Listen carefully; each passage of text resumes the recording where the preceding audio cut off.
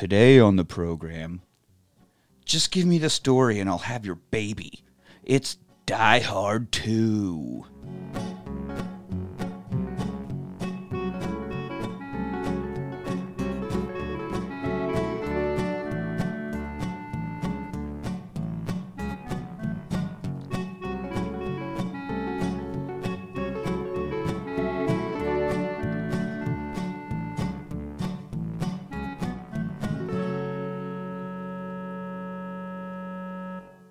Hello! Hello! Welcome to the Rewatch Party. I am your host, Nick. Joining me solo today is the ejector seat to my cockpit, Brandon. How you doing, buddy? I'm all right, man. Hey, keep it down. Keep it down. Hey, man, they just... Sorry, man. They follow me everywhere. I know, it's a blessing Friday and a curse. nights, it's a shit show when they come on. Because either way though. But yeah, I'm doing good. Good. I feel like I've got some big shoes to fill. That's right. We are sans Los. He's out on a special mission. Special assignment. To find more standard def DVDs for the collection. He's going deep. That's right. He's digging through at pawn shops all across America. No, but today we are talking about Die Hard 2, which I always thought was called Die Hard 2 : Die Harder. Mm-hmm. But Die Harder was just the tagline. It wasn't like part of the title. Well, what's the fifth one is like Die Hard, Die Harder, right? Or it's something like that, right? The fifth one is called A Good Day to Die Hard. The fourth one is Live Free or Die Hard, which is a play off the state of Maryland. Their license plates all say Live Free or Die. Oh, it's like their state motto, so they turn it into Live Free or Die Hard. So what happened with Die Hard 2? They just went with plain old Die Hard 2. I know. I mean, Die Harder, I get that that's a tagline, but that should just work right as a movie. Like, that's your title right there. Die Hard, Die Harder. Yeah, and then Die Hard with a Vengeance. It's because Die Hardest that's too dumb. Die Hardest? Die Hard. Well, Die Hard, Die Harder, Die Hardest. That's the natural progression of things. Well, yeah, but you see they're keeping with that same setup for the title. It's weird that you would do just one movie with a number. Mm-hmm. Like sequels number sometimes, and I get that. But if that's your thing, then keep going. Rocky did fucking 5 of them, baby. You know, just keep throwing those numbers out there. Yeah, that's it. Keep it simple. Yeah. Because in situations where you have a show that recaps movies in alphabetical order, you can get them all at the same time. You know, if they just would have thought in 1990 that eventually there will be some guys talking about movies in alphabetical order, we got to keep this shit together. On a podcast, yep. Yeah. But luckily, at least the ones that matter are still in order. Yeah. Two comes before with. So Die Hard 2 is before Die Hard with a Vengeance. Live Free or Die Hard, which only half matters. L obviously comes after D. And Good Day obviously would become before, but that's not part of anything. That movie never should have been made. So that's my feelings on that. Yeah. So this one came out 2 years after the first. So like that first came out was a success, and like they just immediately jumped into this. They wanted to milk that teat, man. Like 2 years, that's a long time in movie time. You don't want anybody to forget, like you could ever forget fucking Die Hard. Oh, right? But this movie seems so much like a straight carbon copy of the first. Like really all they did was change the venue. Yeah.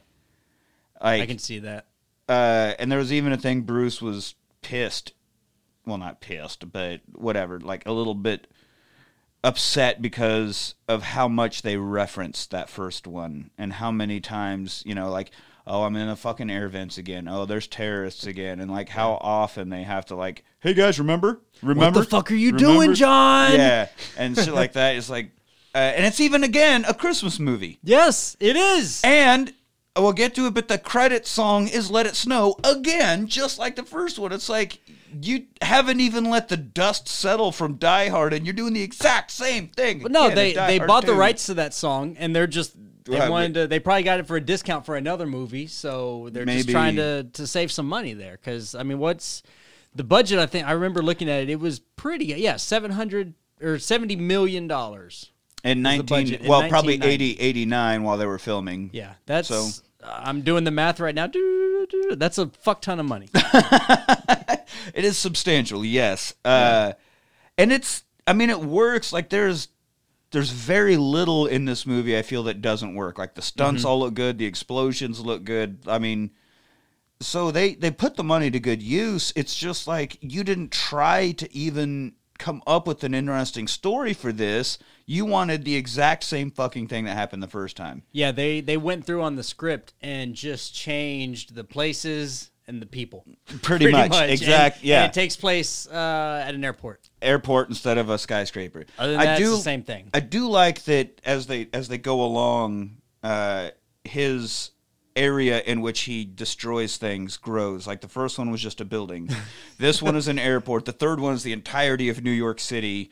The fourth goes from like Washington D.C. to Jersey. Like he has most of the eastern seaboard. And the fifth one is just all of Russia. I mean, like if they make a sixth one, he's blowing the world up. It's going to be the world. He's yeah. Like, and then what would the one after that be where it takes place in space? Oh, he would have. I mean, yeah, John McClane. Die in Hard space. 0G. Die Hard 7 or 6. I don't know. Yeah, 7. I don't even know what they would fucking call it, but like the Milky Way or the Highway, or I don't know, some kind of play because he's coming for the galaxy at that point. Yeah. I don't even know what he would do. And he'd fucking yippee-ki-yay motherfucker Beetlejuice or some stupid line in this. But, so back to Die Hard 2. Just looking at the dates real quick. So it opened July 8th, 1990, and we're only just a little past that, the anniversary of it. A couple weeks after from 90 to the 31st anniversary. Yeah, something like that. Did $21.7 million on its opening weekend, so it didn't quite make that money back. No. But that's just the opening weekend, and worldwide gross is just a cool $240 million. So it definitely made its money back. For sure. Well, obviously we've had 3 more sequels, so this was successful enough to keep going. Yeah. And thank God, because we get to this third one next week. Woo! I mean, that is a good one. I don't know if it's better than the first, because the first is so perfect, but goddamn, that third one, Die Hard with a Vengeance, is amazing. Like, I bet it, depending on the day you ask me, I might rank that higher, you know? Fair enough. It would toggle back and forth. There's a little more in the story. Well, we're not there yet, but there's a little more in the storyline. Oh, yeah, I love all the puzzles and the cat and mouse, and the villain is so interesting. Yeah, there's so much more into that. But sadly, we're not there yet. We're talking about 2. Die Hard 2. Where they literally just threw a guy. This is directed by Rennie Harlin, whereas the first one was John McTiernan. Rennie Harlin gave us Deep Blue Sea. Oh. The Samuel Jackson, LL Cool J, intelligent mutant shark adventure. Cliffhanger. That's your boy. That's future Rewatch Rewind episode. Mm-hmm. Yeah, that's Stallone. That's where he drops the lady off of the thing that they parodied in Ace Ventura 2. Mm-hmm. And The Adventures of Ford Fairlane, which is Andrew Dice Clay's major motion picture starring debut, where he's a rock and roll detective in Los Angeles. And there's a reason why you haven't heard of that, people. Yeah. Oh, it's bad. I mean, it's good bad, though. I fucking love Adventures of Ford Fairlane, but it is a bad fucking movie. God, what is that? He, at one point, like, takes over someone's recording session, and he's like, "You don't know how to rock and roll, kid," and ends up singing a song. And he's like, "That's how you fuck." It's Dice Clay, so that's how you rock and roll. Oh! Or whatever he does. Was he on a mission from God? No, he was not, sadly. He, somebody fell out of the Capitol Records building or something, and he was just trying to figure out a murder. And, of course, it turned into this big, deep conspiracy and all sorts of stupid shit. And Gilbert Godfrey was in it for some reason. But anyway, so this one, again, was written by Steven D'Souza, as just like the first one. So same writer. Same writer, but again, also like the first one, this was based on a book. Mm-hmm. This book was called 58 Minutes, and by Walter Wager. So the first one a novel, this one a novel. So D'Souza just takes a novel and is like, and change the character name to John McClane and print screenplay credit. So the 2 books that the first 2 are based off of, the books aren't related. Not at all. Oh, wow. Not at all. Okay, so yeah, he just took those and was like, you know what? I'm going to milk this tea. That's right. That's like, this is kind of an action book. Let's turn this into, like, change it to John McClane and make it a thing. Because remember, the book from the first movie was a sequel. Yeah. To that Detective, which was then turned into a Frank Sinatra movie. So that was it. Yeah, that was its own thing. And this is a completely separate author, completely separate, had nothing to do with. And the character in the first book wasn't even John McClane. Mm-hmm. So, and I think he was going to find his daughter, not his wife. Anyway, so we got another book, 15 minutes, and they even kind of reference that at one point. The guy in the control towers, like, they have 58 minutes to land or something. So they even reference it a little bit. Little doff of the cap. A little doff of the cap to themselves, or to the source material. Roderick Thorpe, the author of the first novel, gets credit for characters created by, but they changed the names. Yeah. So, like, there aren't even his characters anymore. So I'm not sure how that Well, if they really still works display, out. I guess, the same stories or maybe experiences, then the name, I guess, is irrelevant, maybe? I guess. I'm not sure how it works, but, like, as I was going through, like, I think he gets that credit every time because John McClane's considered his character, even though it wasn't. It was somebody else that was Frank Sinatra. So how it all works out, it's whatever. You know, I think that they just give people credit so that they don't get sued or something, probably. Anyway, so the worst thing is the opening thing. This movie opens with Die Hard 2, like, sliding into the screen and these really cheap, like, metallic sound effects. And I was like, holy fuck, what is going on here? Oh, my God. And I have seen this multiple times, and I apparently have blocked that out completely because it's so stupid and pointless. We didn't need that in the first one. Why the fuck is it here? But, so after that, it cuts to a car getting towed. At the airport? At the airport, but also, like, right across the street from the airport's, like, restaurants and shopping. And I was like, that doesn't... I mean, it is in New York. I don't know the... D.C. Or this D.C. is Dulles. That's right. Yeah, I don't know the layout of So it's Dulles. weird that your terminal pickup, where you're picking up passengers, is just like a regular-ass fucking city street right next to Olive Garden or Seems whatever. like you'd have a little more... Yeah, like you wouldn't want that sort of backup traffic in your business district, per se. But I don't know how these... Also, they didn't film this at Dulles. They filmed it all over. There's one shot in particular in this movie, one scene that was filmed in 8 different locations scattered all across the country. Wow. So they were just really taking some liberties with this one. Yeah. But, of course, the car getting towed is McClane's, and he's introducing himself as LAPD now. Mm-hmm. So what does that tell us? That tells us after the events of Die Hard, he decided to stay out there to be with Holly and the kids, and they're doing good. He's now LAPD instead of NYPD, which honestly, the way he operates fits way better with LAPD. With LAPD from what we've especially seen, in right? 80s and 90s. Yeah. So that works out much better for him. And so he even like tries to talk his way out of a ticket. You know, come on, it's Christmas. Yeah, he tries all of that, and then finally at the very end, when he's getting desperate, he's like, "Hey, I'm a cop, LAPD. Like, we watch out." You know, he pulls that at the very end. Doesn't get him. And the guy's just like, "I don't give a fuck. Yeah, I don't fucking care. Like, ask Santa for something or whatever." Because why? It's a Christmas movie. Because it's a Christmas movie. So he goes into the airport. He's like, "Well, I got to pick up Holly. She's flying in, and I don't have a car anymore. But we'll have to figure out." Well, it was her parents' car, wasn't it? His in-laws. I think so. Yeah. Yeah.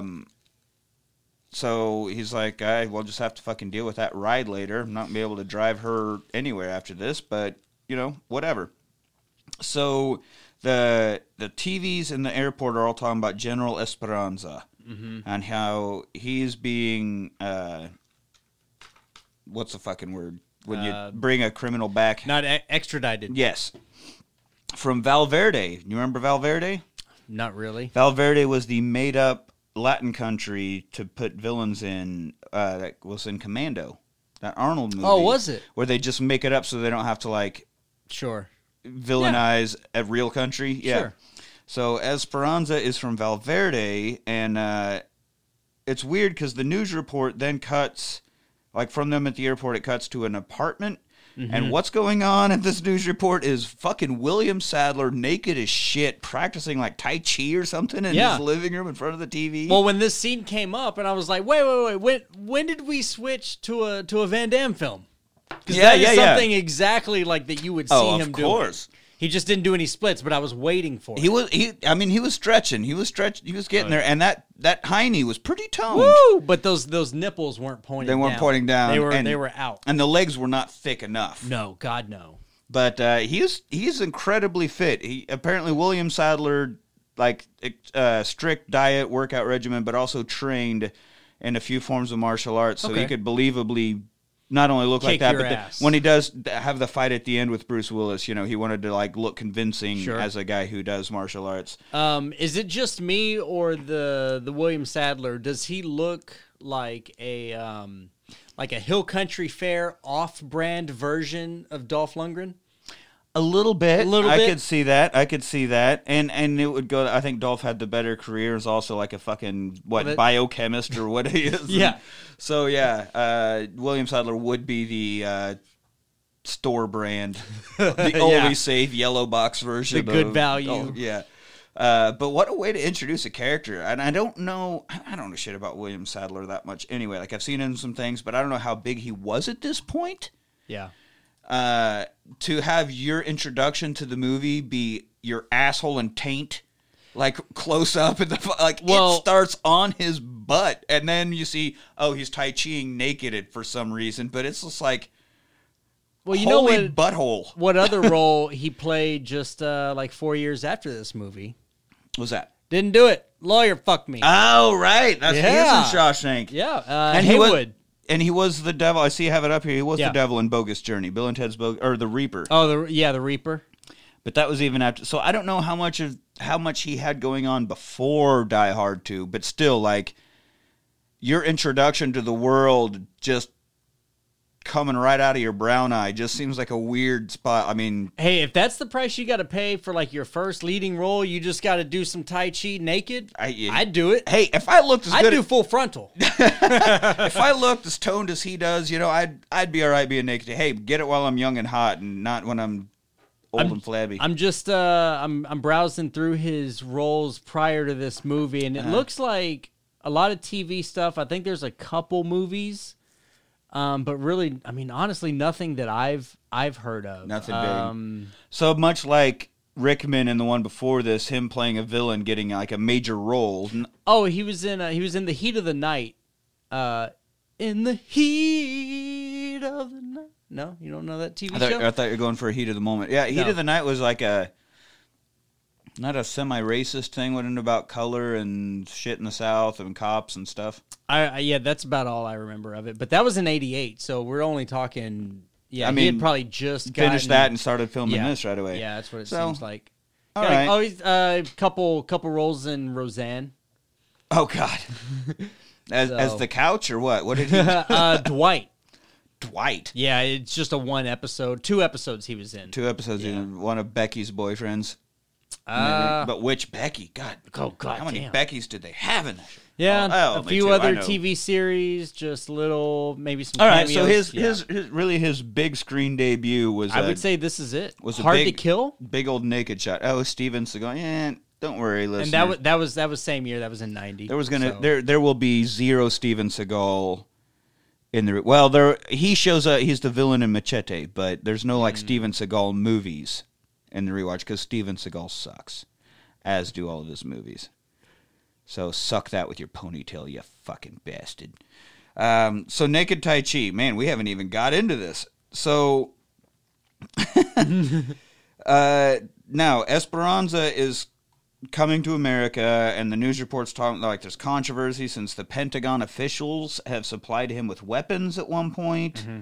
But he's doing a lot of cocaine running and drug supplying, and so it's quite a political mess here. Yeah. And so they're bringing him in for, I don't know what they're going to do, because at one point we financed and supplied this guy, so we're kind of to blame, and we can't admit that we're to blame or wrong ever, so I'm not sure what the goal here is. It's like the Contra scandal. Yeah. I mean, that's kind of what I got from it. It was like... And I'm sure they'd be like, fuck it, just kill him. But then, like, the news is all over, like, well, now everybody knows we can't just off him. Yeah. So, I mean, after the events of this movie, spoiler alert, he gets it. They were probably like, you know what? Okay. Fucking lucked out on that one. Let's keep this McClane guy around, huh? So now Bruce is trying to make a call because his beeper's going. Oh, that's right. We got beepers in this fucking movie. Did you ever have a beeper? I never did, no. Did I was never a doctor or drug dealer. So I didn't ever get that. Hell, I didn't even get a fucking cell phone until... As you know, me and technology do not go hand in hand. You had a hard time buying that pair of headphones. I did. Actually, I had to stop at a few places. Oh, I'm such a dumbass. I don't know. I'm thinking I had my charger and everything ready to go, and then just walked out the door and left it all sitting there. So, I'm smart. So now, obviously, as he's hanging around the airport, we get these bad guys coming in, and we know they're bad guys because it's an 80s/early 90s. Playing. The music's playing, the look, they're all stern and emotionless and terrible. So you have to know they're bad guys. One of these bad guys is Robert Patrick. Robert Patrick is the T-1000 from Terminator 2. Ooh. The man himself, the liquid metal behemoth, is one of the goons in this movie. Now, I didn't know that I was going to have a chance to tell the story before Terminator 2, but I got a great story about Robert Patrick. Give it to me. All right, so when I was in L.A., I ended up playing lead guitar for this band for a couple of months. The guy that was playing for him, hurt his hand, whatever, needed a sub. Okay. So while I was playing with them for 2, maybe 3 months, we ended up going to Vegas to play 2 nights. Mm-hmm. And so we had a hotel room, and so we were hanging out one night, and we're all telling stories and talking about celebrity encounters, because of course it's fucking LA life. It's all about that. Yeah. And I'd talk about I met Morgan Freeman while I was catering, or I did this when I was catering, and everything was about catering. Also, I obviously talked about Frank Stallone. And my run-ins with Frank Stallone. Yeah. And the keyboardist told a great story about Kevin Spacey that I'll get to when Kevin Spacey comes up on the show. No. But I didn't want to believe that story. I was like, Kevin Spacey? No fucking way. Not Kevin Spacey. And then, Kevin Spacey. Kevin. So the lead singer of the band just politely let us all go, and then finally he's like, all right, I got you all beat. Oh, shit. So I worked at Starbucks, and this is me talking as Bobby is his name. Bobby was I don't remember the name of the band, nor his last name. Bobby's Revenge. Now he lives in Colorado, so I'm pretty sure he's safe. Nobody's going to find this Bobby. Yeah. And so it's important his name starts with a B. Okay. He's working at Starbucks, and because he was trying to be an actor and musician, so of course. That's what you do. Yeah, and there's a line of people, and he's having a really rough day because he had just found out the house he was staying in, the air conditioner wasn't working, and they kept calling landlord. Finally, they found out that bees had been making their homes up in the crawl space, not attic per se, but little crawl space, and had built such a huge hive that they were blocking the main air duct. Oh, wow.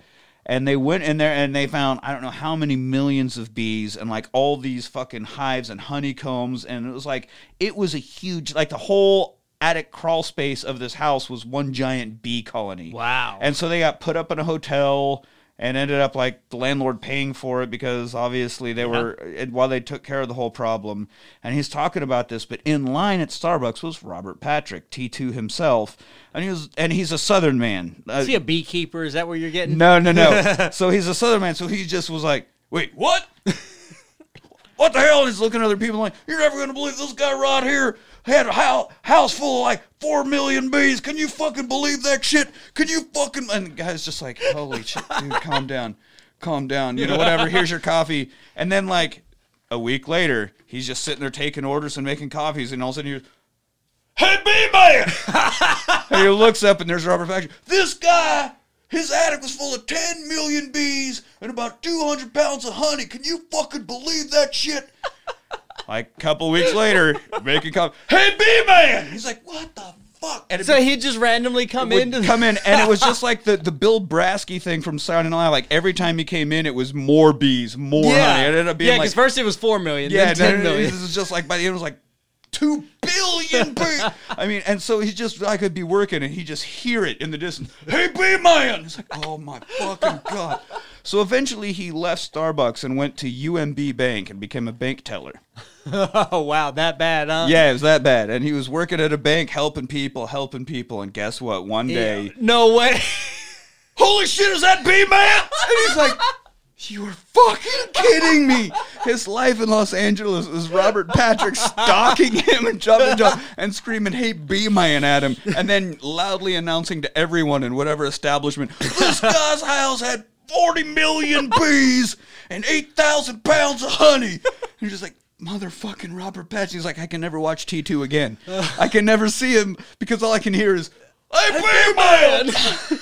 And I was like, yeah, you win. You win the celebrity encounter. Yeah. Story. That's fucking I mean, the celebrity knew his name, and away from the establishment that he first met him in. Exactly. So there's no reason to believe if he runs into him in Colorado.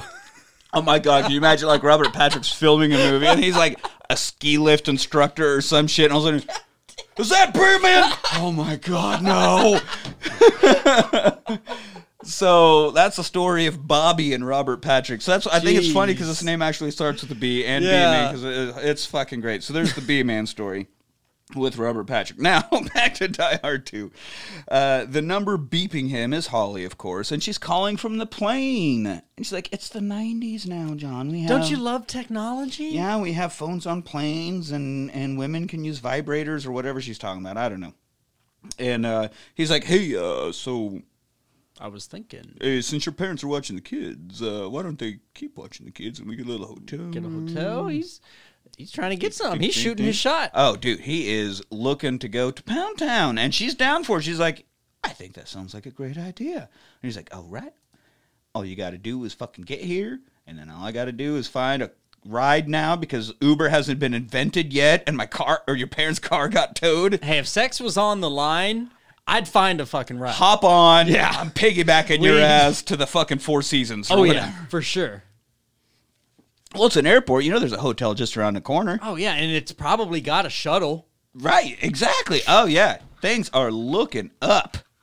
Goddamn right. If that's the hardest part of getting laid, well, then fuck. I hope I don't have a heart attack mid-sex and actually die hard. Woo, that'd be terrible. I mean... If Bruce Willis ever goes, you know that there are going to be those jokes. Oh, for Did sure. he die hard? No, he died with a vengeance. It seems that... But that's also what he calls his penis. It seems that it was a good day to die hard. Oh, God. He names his penis Vengeance. All right. So now there's a church. And these guys wearing fake city uniforms come into the church, like, we need to check something out, blah, blah, blah. Kill the guy, the caretaker or whatever. Yeah. Also, like, I know that airports will have chapels sometimes and things, but isn't that just like a room in the airport? That would be in the airport. You wouldn't have just a full-on church out there in the fucking airport property somewhere. No, I think because they kind of circle back around to it when they're trying to figure out where everything is coming from.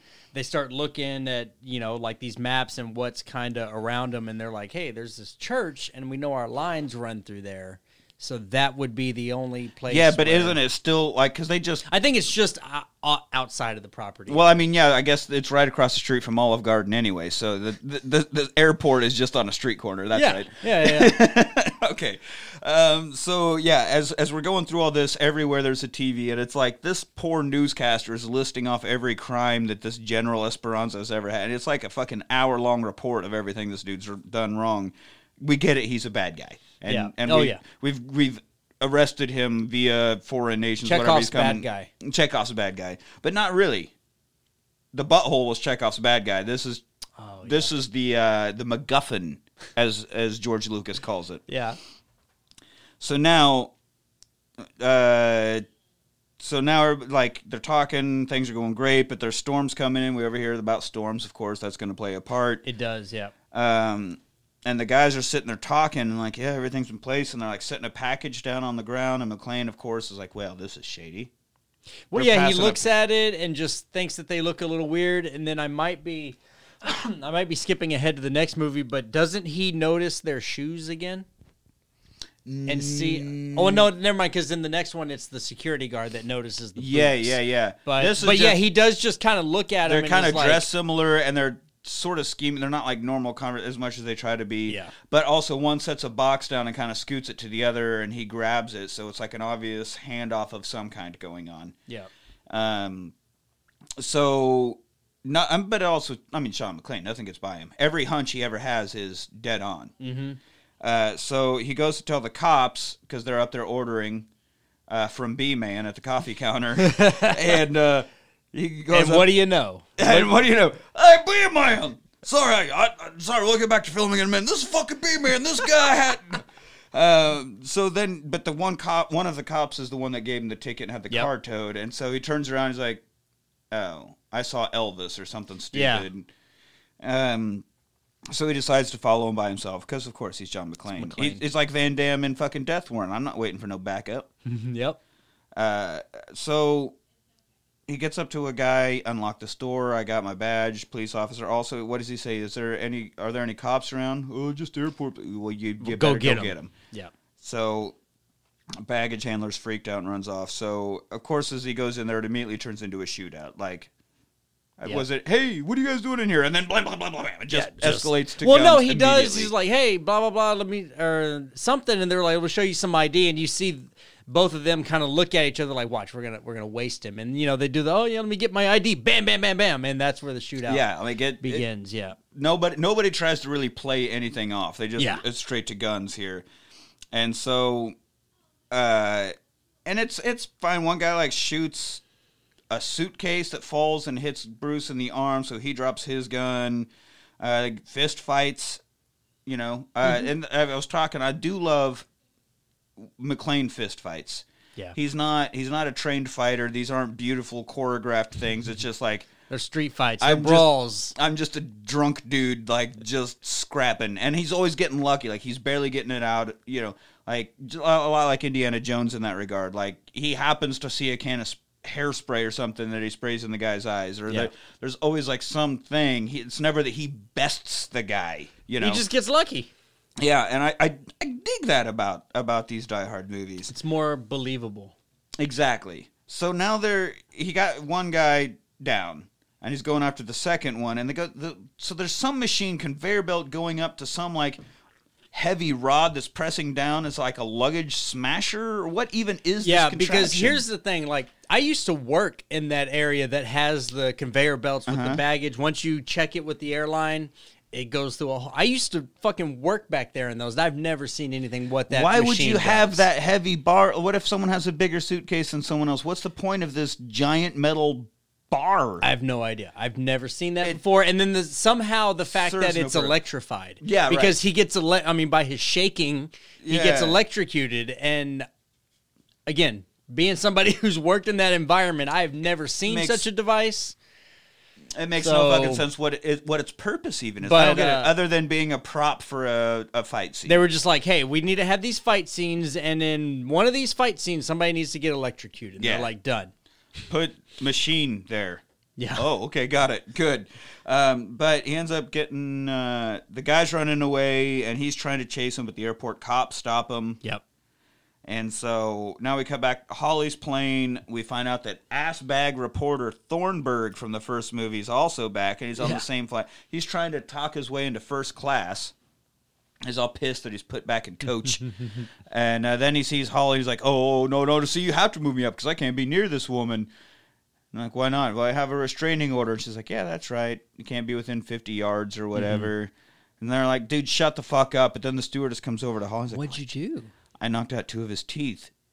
Would you like some champagne? So that's pretty funny. Yeah. Because everybody hates this fucking pile of shit. So now Bruce is taken to Captain Lorenzo. Captain Lorenzo was played by Dennis Franz, whatever. He's from NYPD Blues, his big thing. He was like the head of that show for a long fucking time. And he doesn't care. I don't give a fuck. I know who you are, McClane. I know all about Nakatomi Plaza. I don't give a fuck. You're not hot shit. Whatever. I got an airport, and it's Christmas time. I'm not closing down the entire baggage area to dust for fucking fingerprints because you had a hunch. It's not fucking happening. Yeah. Right. So Now, note here, due to the success of Bruce Willis just ad-libbing and quipping it up in the first one, they were like, you know what? Let's give him some room. Let's let him take this for a walk. So there's a lot more John McClane gotcha guy kind of lines in this. And so one of these is right here. What's this off your metal detectors first? The lead in your ass or the shit in your brain? Yeah. You fat fuck. Well, I don't think any of those would. Yeah, I mean, I guess the lead in your ass. I don't think lead's like really metallic though. Like, would it? Would it set off a metal detector? I mean, lead is a metal, but not. Metals have different properties. So is sodium. So I don't know about that, but shit in your brains definitely would not set off a metal detector. No. So really, John McClane, you're just showing that you have shit for brains is really what you're doing here. So that didn't make any sense. But that's what happens when you let Bruce Willis pull a Will Ferrell and just fucking ad-lib it up. So he does end up chasing the one goon he killed. He chases the paramedics that are taking him out on the stretcher and gets makeshift fingerprints off of them. It's hey, guys, wait up. Hey, the guy's fucked up. They forgot to get his prints. Can you believe it? Oh, it's fucking crazy. Hey, Merry Christmas, guys. All right, cool. And so it's stupid. But so the general's plane has two escort planes, but they reach the line where they can't go anymore, and they drop off, and they're like, yeah, whatever, it's smooth sailing on in. It's fine, we have no escorts. Yeah. Sure. So now... Chekhov's airplane. Chekhov's escorts. Or lack of. Bruce faxes the prints. He gets to this counter and talks to this girl. The car rental. Oh, yeah, There's a car rental. Yeah, and so you have a fax machine, sure. And who does he fax? Al Powell is back, everybody. Yeah, also he is. From the first movie. Again, because they just wanted as much Die Hard as they could in Die Hard 2. Well, because he had called him first, right? Yeah. And as the camera cut, to Al, he's opening up some Twinkies. Those Twinkies. And what does McClane say? He's like, all right, take that Twinkie out of your mouth. Fucking drop the Twinkie. He's like, oh, ha, ha, ha, ha. I have a show called Family Matters now. You can't talk to me. Yeah, you can't. I have to deal with Urkel. I would much rather be here doing fingerprints for you. So, and then, here's another stupid fucking Bruce Willis ad-lib where you're not out there pissing in somebody's pool, are you? Yeah, and I'm all out of chlorine. Jesus Christ. So, as he's dealing with Al Powell and the fax and all this lady at the car rental counter wants it so bad. It's terrible. She wants him worse than Sandy B wanted Stallone in Demolition Man. God damn, Sandy B. This car rental girl is she's drenching her seats. She's just creaming. It's terrible. And so they faxed back. They ran the fingerprints, found out, hey, this guy's been dead for 2 years, according to the Department of Defense, of all people. That's okay. That's probably because he told Al to run those prints on every database he could get to. So, if the DOD says he's gone, you'd probably I believe that. Yeah. So how's this guy been dead for 2 years? But I just killed him. That's odd. His name was Sergeant Oswald Cochran. So then the lady's like, I get off in about an hour if you want to get a drink. And he shows his wedding ring and says, "Just the facts, ma'am." Yeah. Just the facts. Was that a B. Willis? I had no idea if that was an A. It seems like it would because it's stupid enough. We get it because of the show Dragnet where they say just the facts. Yep. And you change it to just, Jesus Christ. I audibly groaned. I was like, oh. I thought it was pretty funny. Dumb. And hey, she took her shot, man. She was trying to get some of that John McClane D. Gotta take a shot. Hey, I'm telling you. What are you doing, John? Bruce Willis with the Widow's Peak still, awesome. Woo! Totally works. He's a badass. Bruce Willis, when he goes full bald, not get so the much. Fuck out of here. Doesn't work for me. He bald. He kind of looks like that generic crash test dummy. Okay, crash test dummies. Okay. No, not into that. Nope. Don't remember that band from the 90s? Nope. You're not missing much. Okay. So now we get to the control tower, showing them the facts. This is the resume is a professional mercenary, and you've got the world's biggest drug dealer on the way here. Do you really need a fucking slide ruler to figure this out? Yeah. Like, whatever, McClane, because Dennis Franz is just, yeah, McClane, no, you're wrong. It's my airport, me. And so all of a sudden, everything shuts down. All the lights on the runways shut down. Everything goes dead. And I fucking told you, I'm John McClane. I fucking know this everything. is just the fucking start. And we cut back to the church where William Sadler has set up his little control center. And so he's tapped into the controls of the airport and just fucking it all up, turning this off. Any airplanes now have to kind of hover around, circle in their landing pattern, and I don't remember what they call it, the outer circle, outer rim, outer markers. Yeah. Outer, middle, inner markers. Okay. On the outer markers. Yeah, any aviation, I'll be happy to explain this. Please do. As we go. Any others that are... So the ones that were already kind of in landing pattern here hover around and wait. Yeah. Any others get diverted before they... Yeah, and this is where, we'll get to it when we get to that point, but there's a lot of no-nos that wouldn't happen in aviation if this were to transpire. Well, but yeah, if they were directly over, they're not expecting all the outage to be very long. They'll put them in a holding pattern. Yeah, they don't know how long it's going to be or what's going on. I definitely want them to try to land in zero visibility because it's not only nighttime, but it's a storm, so can't see shit. So I get that. Then Sadler calls them. Yep, I'm the one fucking your shit up.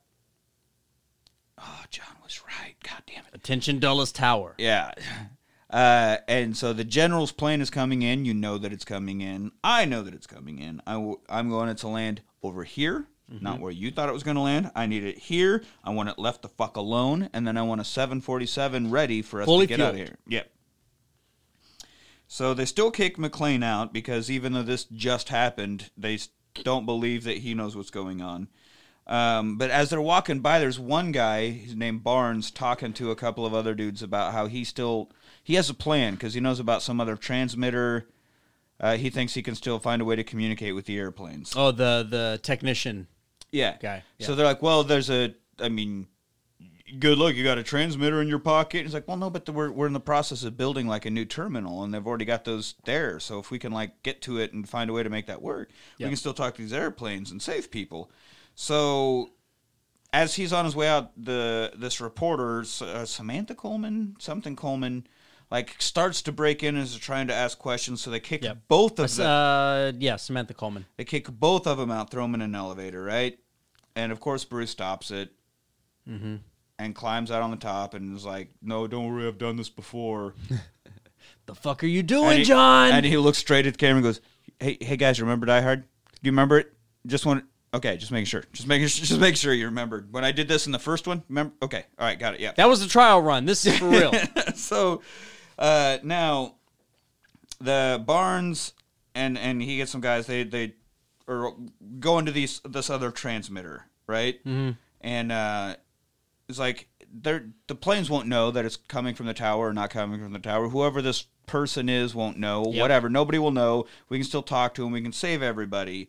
And so they're heading that way. Bruce, after getting on top of an elevator, somehow ends up down in the belly. Like the underground of the airport, and meets the janitor. This fucking crazy janitor. This guy, he's the airport troll. Absolutely, he lives there. He's Tom Hanks from The Terminal. Oh, I never saw that one. Well, you know the premise is he's stuck living in an airport. This guy because he has he has a whole fucking apartment. He's got all the maps. Yeah, you get down. What's great is he has a pipe rack the big 4-tiered pipe rack we use at work, but he has it full of all the blueprints, all the plans from the entire history. Anytime they make changes, he's got those plans too. He's got all the plans from the entire history of this airport, and he's got an elaborate sorting system on him. Of course, he does. Of course, now would that be with renovation or whatever? Yeah. And only I know my system, and we get it. You're organized chaos. You're a fucking troll that lives in the airport.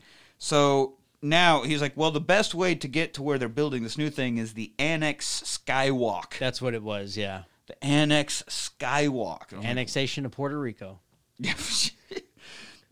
So he's looking at that and he's like, well, that looks like a nice place for an ambush. Which, yeah, sure. That's how 300 worked out, right? Yeah, funnel them all into this little channel. Yeah. Yep. So he goes, what's the fastest way there? Guess how? Somehow the fastest way from the underground of the airport that you got to from the top of an elevator, the fastest way to the annex is what? Air vents. Because why? Remember the first Die Hard, everybody? We got to crawl through air vents again. So now we're crawling through fucking air vents. The cleanest air vents I've ever seen. Well, because... Well, the part in the belly of the airport would be nasty as fuck. But as he gets to the annex, that's all brand new. Yeah, but it don't take long. No, it doesn't. Let's see those. Well, they're going to be nasty from sitting at the job site before you fucking hang them up. Yeah, exactly. That's my life now. I know about that shit. Probably full of piss bottles and who knows what else. Oh God, I've come across a few of those on site. Like that ain't lemonade. Nope. And they always set it like in between the studs. Yep. Like, so it'll get walled in. Yep. I guarantee, listeners, maybe there's not, a bottle of piss in between the walls at your house. Maybe your house, definitely your place of work. Yeah. Absolutely. For sure. So now as Barnes and the security guys are, well, not security even, they're the airport has its own SWAT team, Dennis Franz was saying. He has like SWAT guys on staff at the airport. And they're escorting Barnes. And so as they're getting to the skywalk, of course, the ambush happens. Yep. Here comes, hey, B-man himself, Robert Patrick. They're all dressed as like painters and workers. It's a good disguise. Yeah, for sure. And so here comes shootout number 2. And the thing about this is it's weird because these are SWAT guys. This is a SWAT team, and there are a handful of goons. And I'm sure the goons are trained mercenaries or whatever, but it is 5-0 mercenaries. They straight up kill every SWAT member, and not a single one of them gets even grazed. Yeah, I think in that... in something like if that were to actually happen, SWAT would have taken at least a few more. Well, sure, because they would be like, oh, ambush, and like break into a pattern or some kind of training. Yeah. Do something. I just like, back. They're like, guys, we've only got 30 rounds to cover for this scene. All right, so that's it. So they all get taken out. Robert Patrick is standing there and he has a gun pointed at Barnes, and just as he's about to shoot, Bruce comes dropping out of an air vent on top of him. And then McClane does what the entire SWAT team could not do, and that's kill every single mercenary. Yeah, somehow.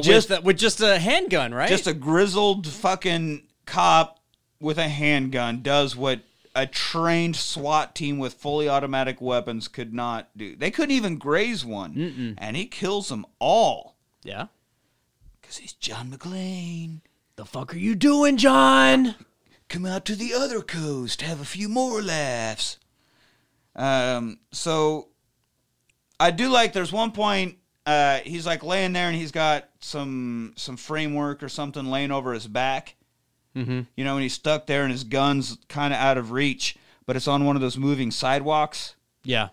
And he grabs a pipe and hits the button to turn the sidewalk on so that it brings the gun to him as the guy's like charging him. So he gets his gun just in time to blow the guy away. I will say this not being the same director and this director making cheese dick fucking movies still does have a good sense of timing and tension.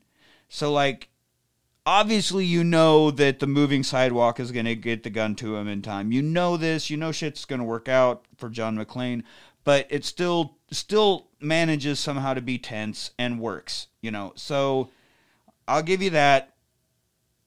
Fucking 2-bit director, I don't remember his name, and I'm past it in the notes now. But he does do a good job of recreating the same kind of like intensity in certain scenes as they did in the first one.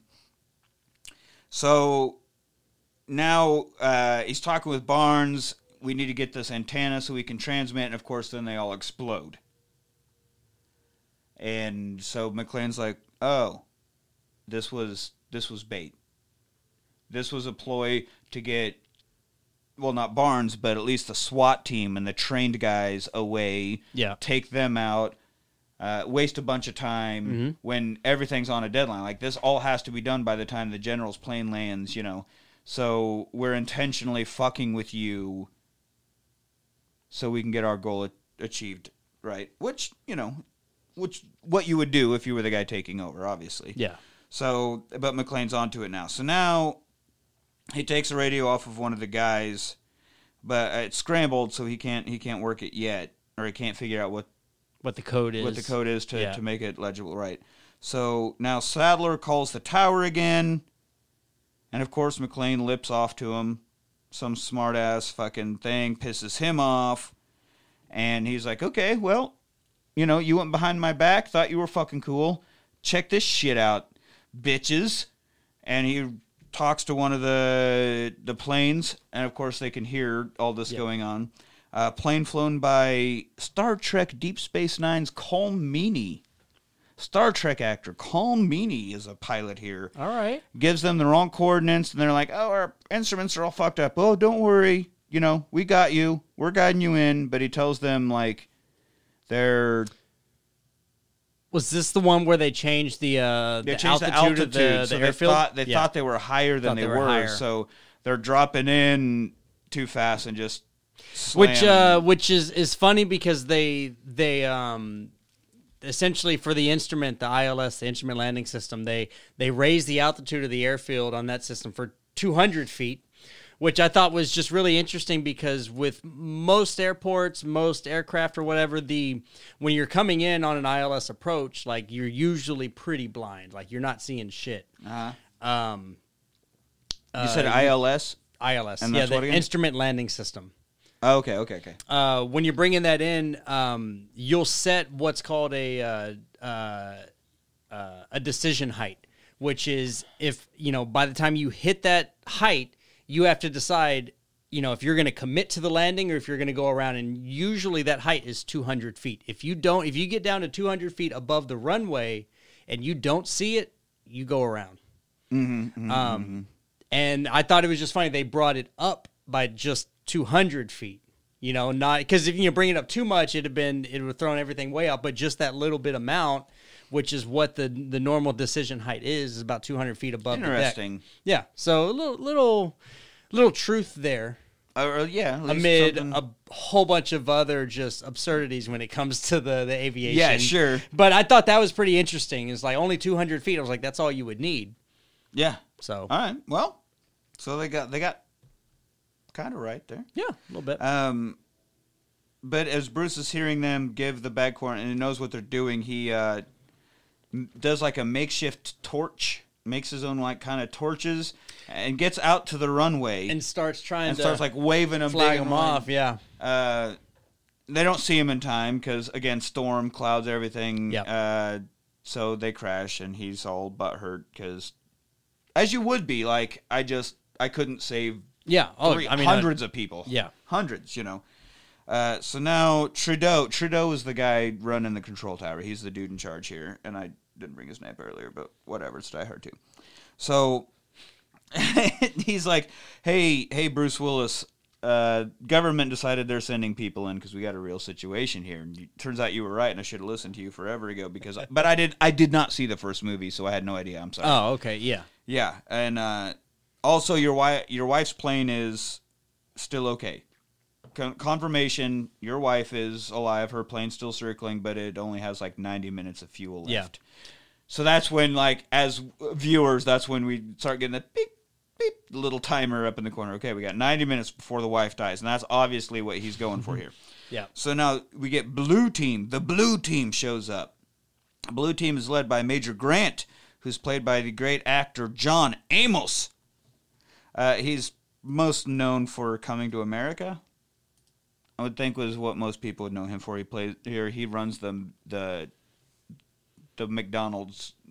Although it's not McDonald's. Come to America, it's like Whack-Donald's or fucking whatever, fake McDonald's. But so he takes over and runs things like the military does, just like the FBI did in Die Hard 1 again, because we're doing the same thing, right? And so Barnes, this guy's thinking.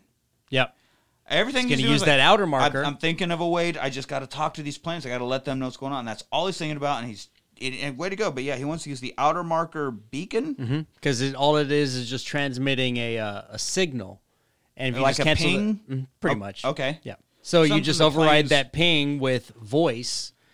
It's transmitting. You can change what it transmits, basically. Yeah, and right? I mean, and you use radio so much for not only communication and aviation, but navigation. I mean, all of your, aside from GPS, which I mean, you could still argue is still technically using radio technology. But if we're talking like radio frequency, like you tuning shit and everything, like a lot of navigation is done just. I'm sure that way in aviation. And then if it's just all it's doing is emitting a radio signal, you can change what that signal is, or like whether it's a ping or a voice or a whatever. It has the frequency reserved, and the planes have that locked in, so you can send whatever you want over that frequency. Yeah, except honestly, I do find a lot of inconsistencies. Continuity error. There it is. With this movie, especially when it comes to aviation, because I'm an aviation buff. Using the aviation expert, Brandon. Yeah, I wouldn't say. I would. As far as the show's concerned, you are the expert. I would have personally used the VOR system. But, but not Barnes. Get your shit together. Yeah, get your shit together. Okay, so the VOR system is and they're. I mean, we don't have to get so much into it, but the outer, middle, and inner markers, they're just a ping. They're just very specific points, but they're usually like, I think you would have been more effective at using the VOR system, the VOR frequencies to. And was that something that Sadler might have like heard and know what they were doing? Like he's trying to find ways that William Sadler won't catch on to. I don't think so. If he just took over, because you don't typically communicate over a VOR frequency, so he wouldn't. That's just a navigation. Same logic as using the outer. Yeah, same thing.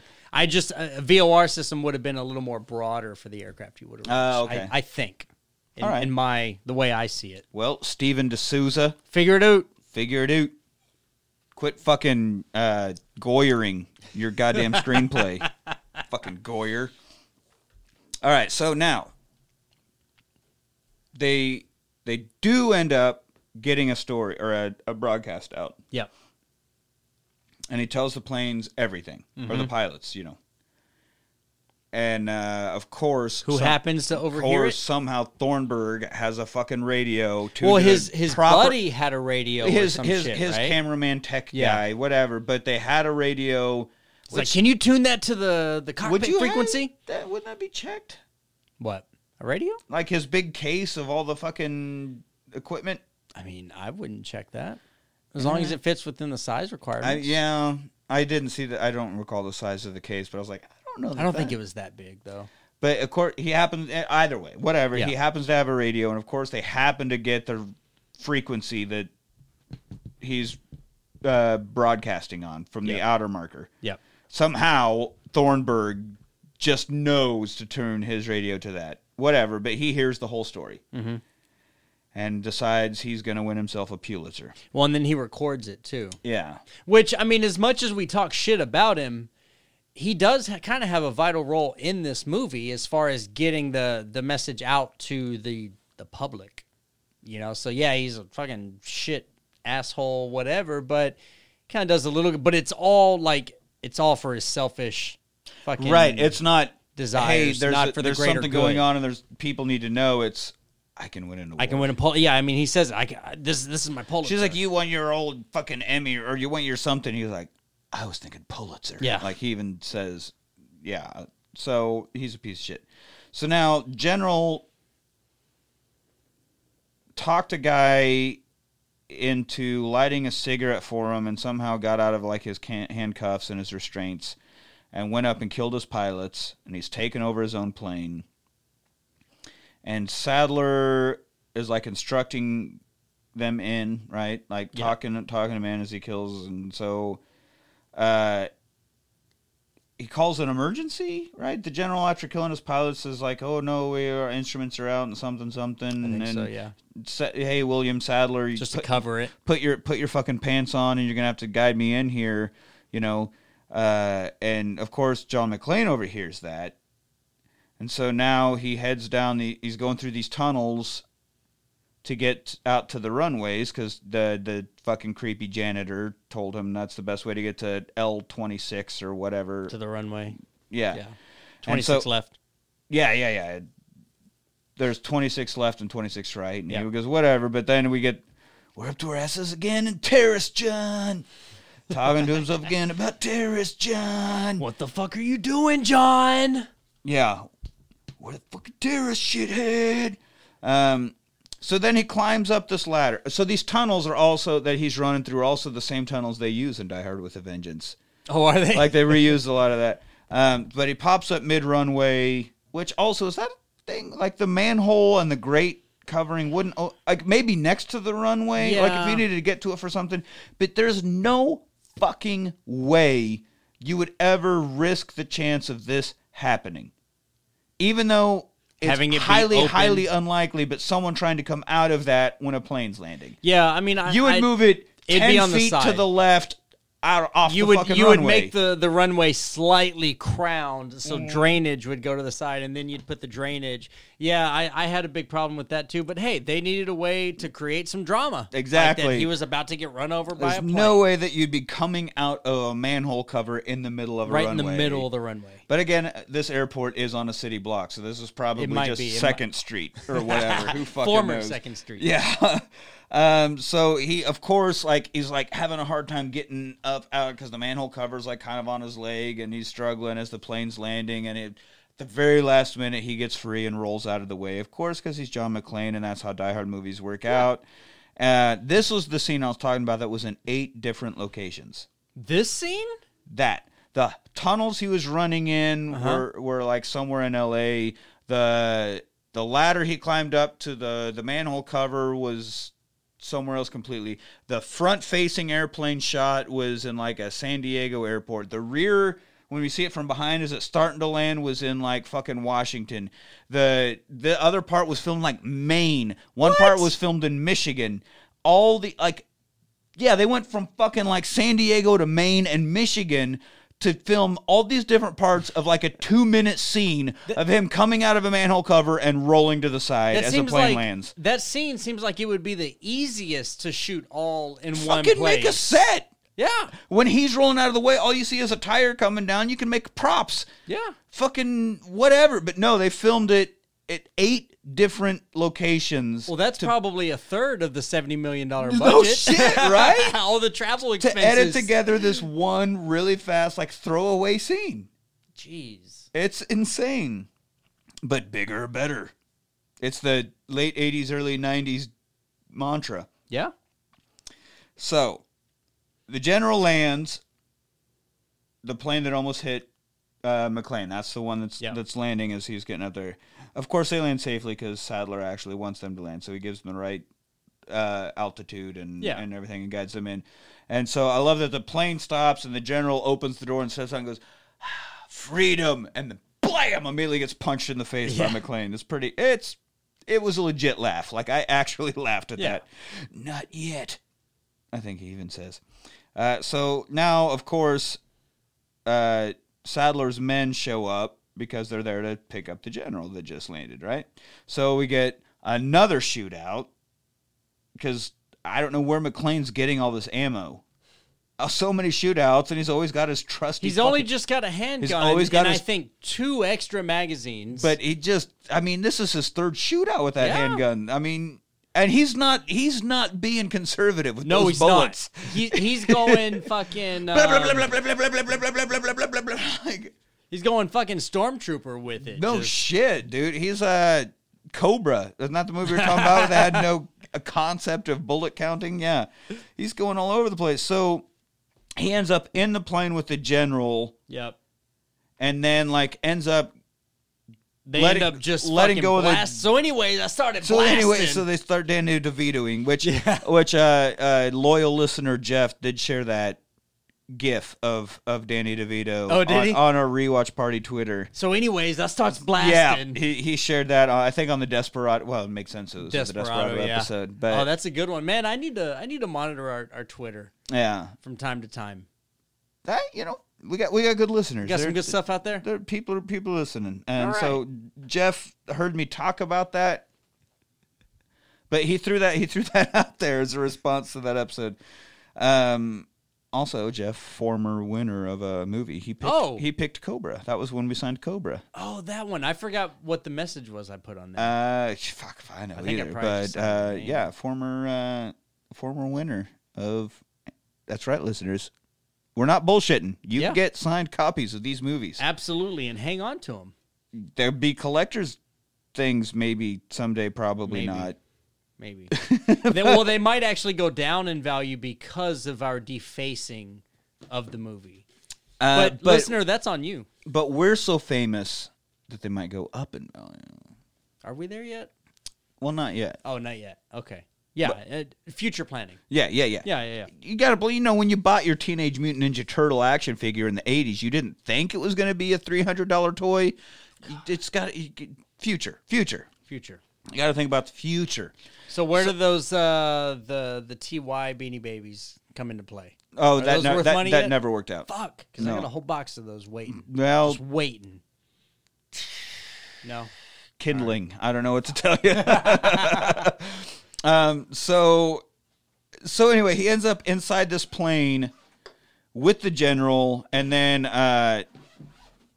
they just blasting into the plane, and he does he duck for cover and just let go because the general stays out in the main area of the plane, and he ends up locked in the McClane gets himself into the cockpit, and shuts himself off, and so they get the general, and well, we don't need this plane anymore. Let's just fucking blow it up, right? Why not? And I mean, they're still firing. William Sadler's like, "Hey, how many grenades we got?" And they say, "I don't know, fucking however many they say." He goes, "Use them." So they just start raining grenades. Like Bruce Willis is laying on the floor. Oh of his that's cockpit. right. They shot like 4 or 5 into the cockpit or through. All of these grenades are just falling and falling and falling. And I have the note here. There are more fucking grenades than snowflakes coming down in here. It was insane. Every time it rains, if I'm not mistaken, I'm trying to look it up right now. Grenades from terrorists. But if I'm not mistaken, that is... Oh, wait, maybe it's not. Okay, yeah. About? I was going to say, I thought it may have been a C-130, but it is not. It's a C-123. You're talking about that plane? Yeah, the plane that the general lands on. Because I used to work on C-130s. Okay. And, I mean, it's very similar. It's practically the same plane. The engines are a little different. I think this one has... Ejector seat? Yeah. Yeah. So, any plane I've ever seen, the cockpit has a hard ceiling. If you pull an ejector seat, how does that... It's wired for a slight delay for because the ejector seat, if you're talking like on a fighter jet, we'll just keep it simple. Well, no, fighter jets are different. I'm talking about, like this scene where all the grenades are coming in, your introduction about the ejector seat. Yeah. I'm assuming all listeners have seen this, so they know he straps himself in, ejects the seat, and flies out as it explodes, and we get what has to have been the end of the trailer. Yes, obviously. Him flying up to the screen. Yeah, obviously. Explosions, freeze frame. Die Hard 2 this summer. Go fuck yourself, or whatever they said. But, so, in a commercial airplane, not a fighter jet, how do you eject your seat when you have a hard ceiling? You don't have...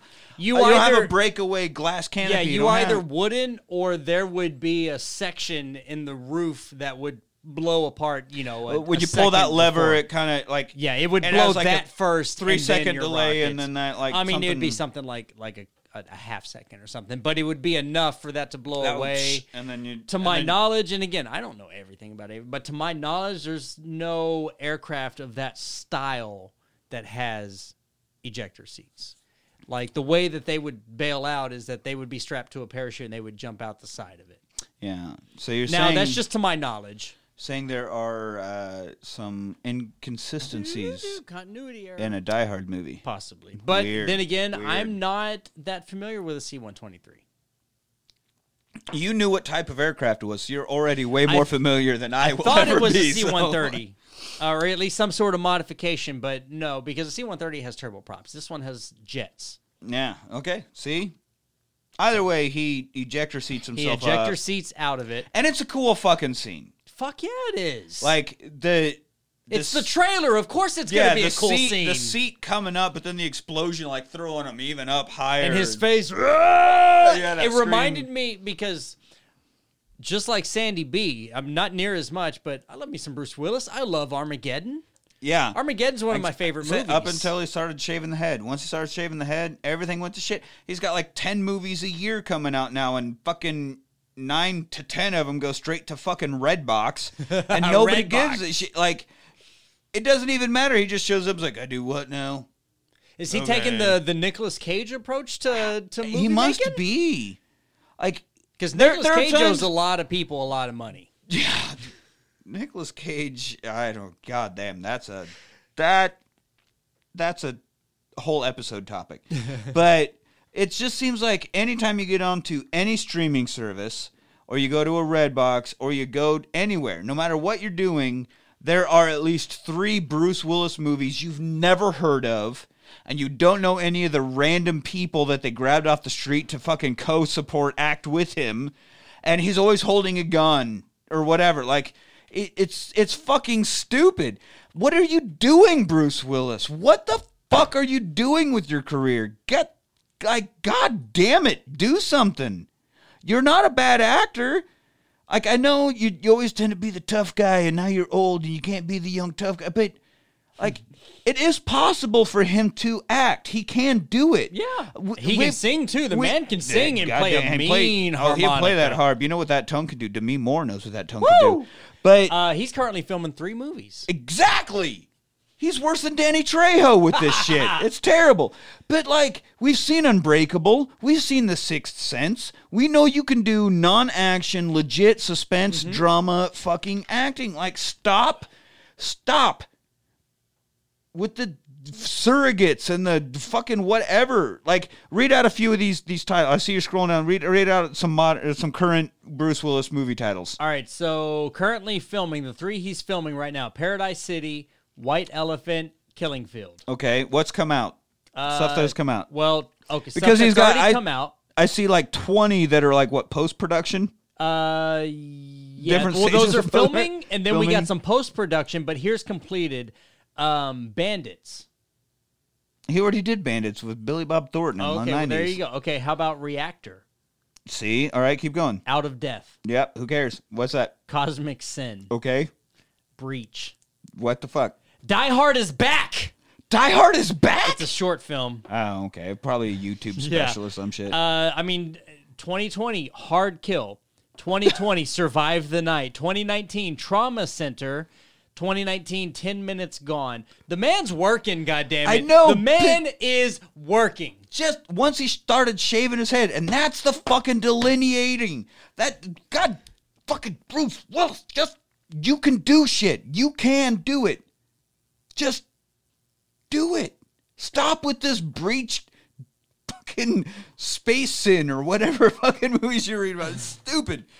Anyway, back to Die Hard 2. Well, hang on. I'm looking up his net worth real quick. The man's worth $250 million. $250 million.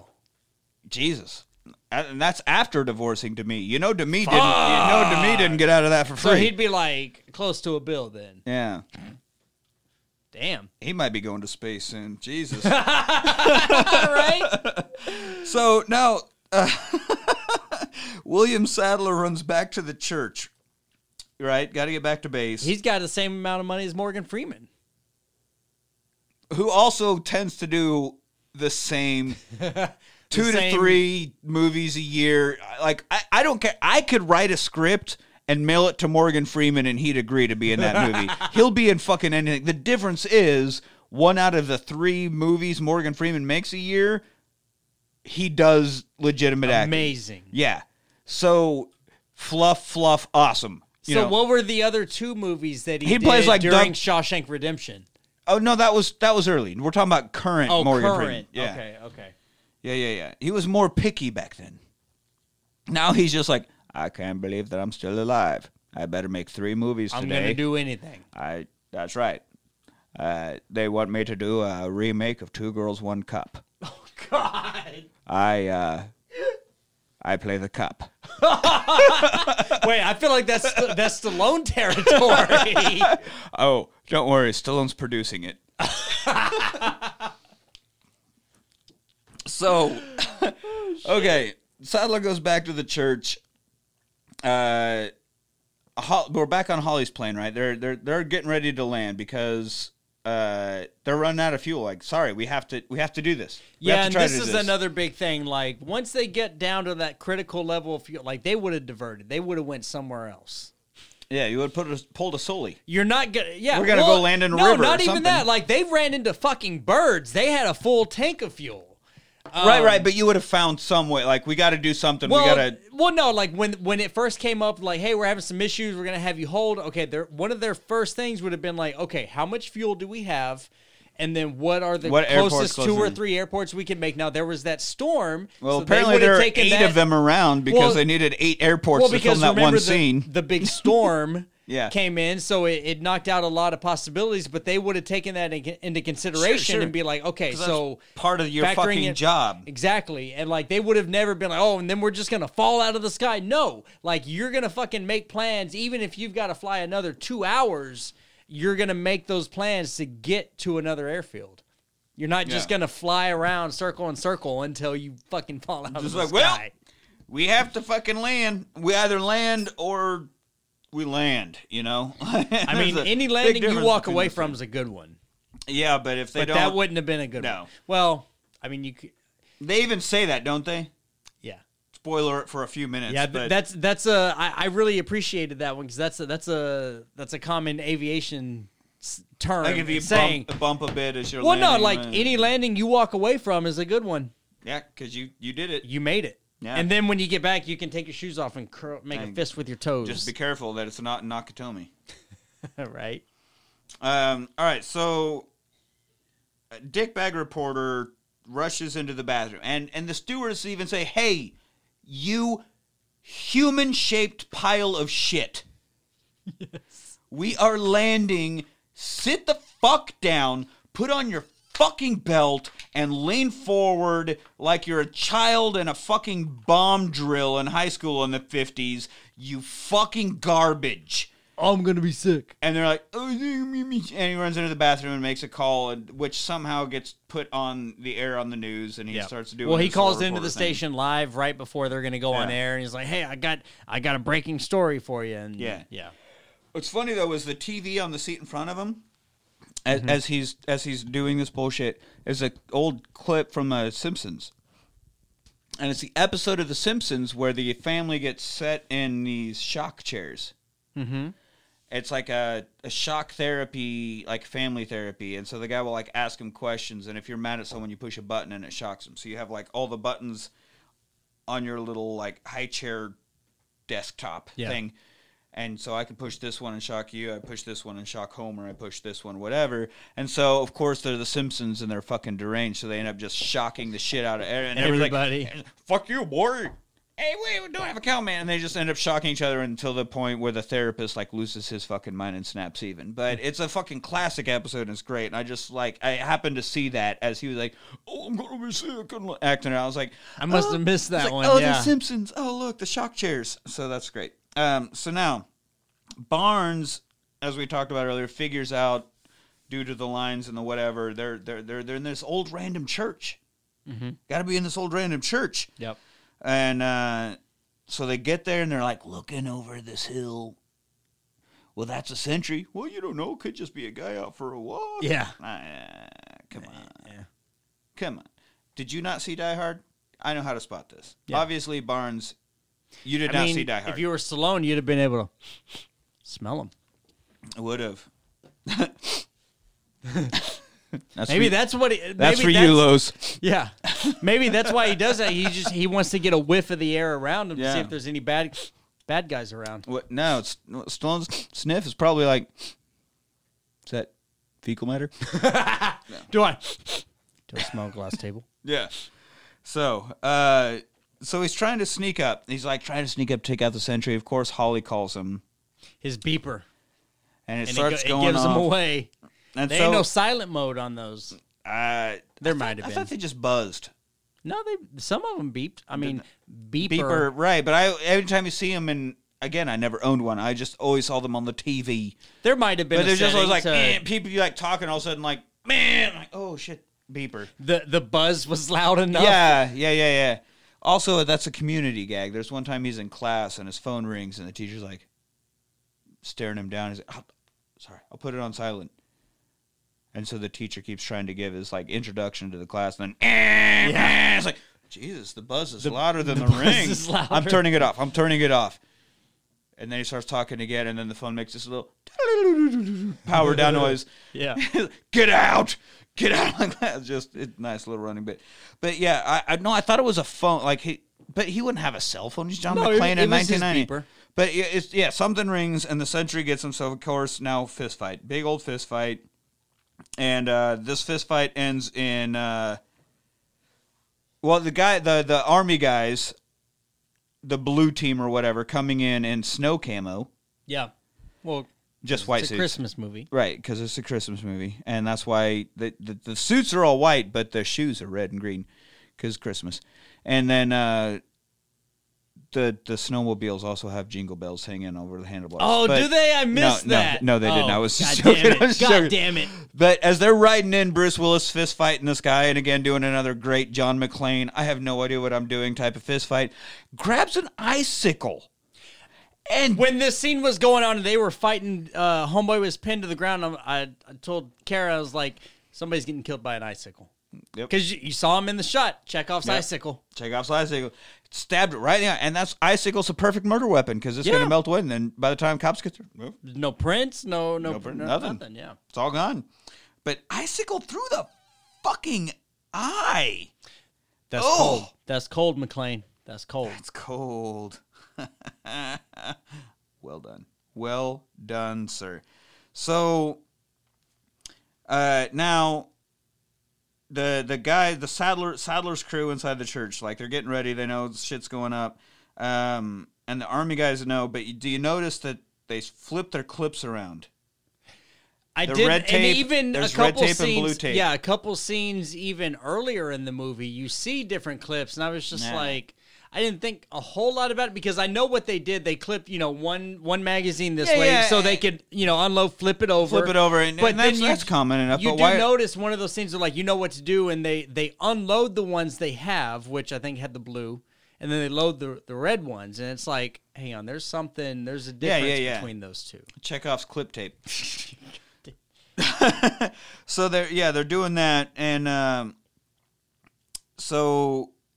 Now we get a snowmobile chase scene.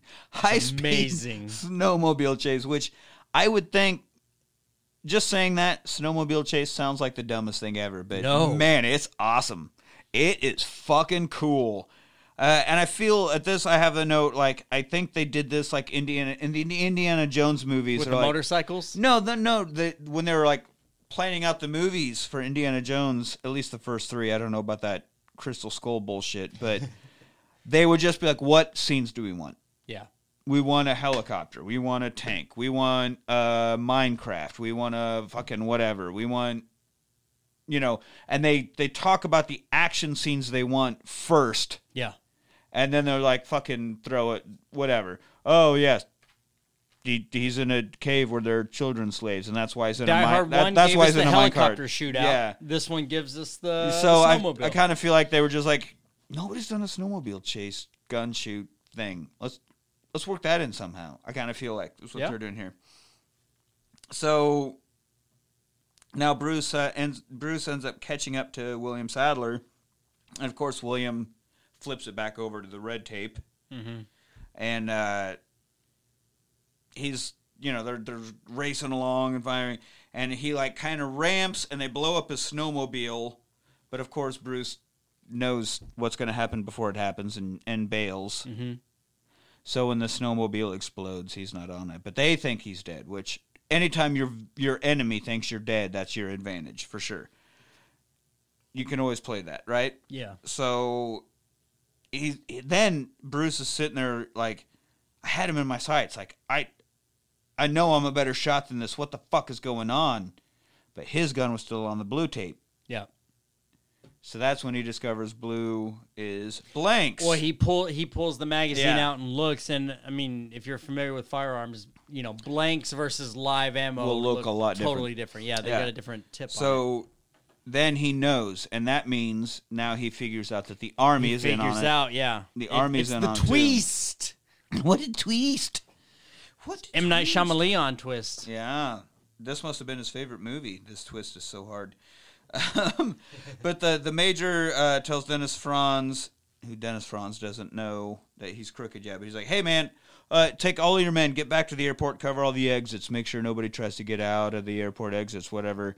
And he's like, yeah, okay, that seems smart. I mean, that's just him saying all cops, like, that's his way, which is a great move on his part. Get rid of everybody. Just get the fuck out of here. Yeah. Did we already pass the point where the blue team, everybody, and stop me if I get too far because I don't want to jump too far ahead, but where they're in, I guess it's one of the planes going somewhere, the blue team, and they're like, oh, where were you in Grenada or whatever, and there's only one guy who wasn't there, and they end up...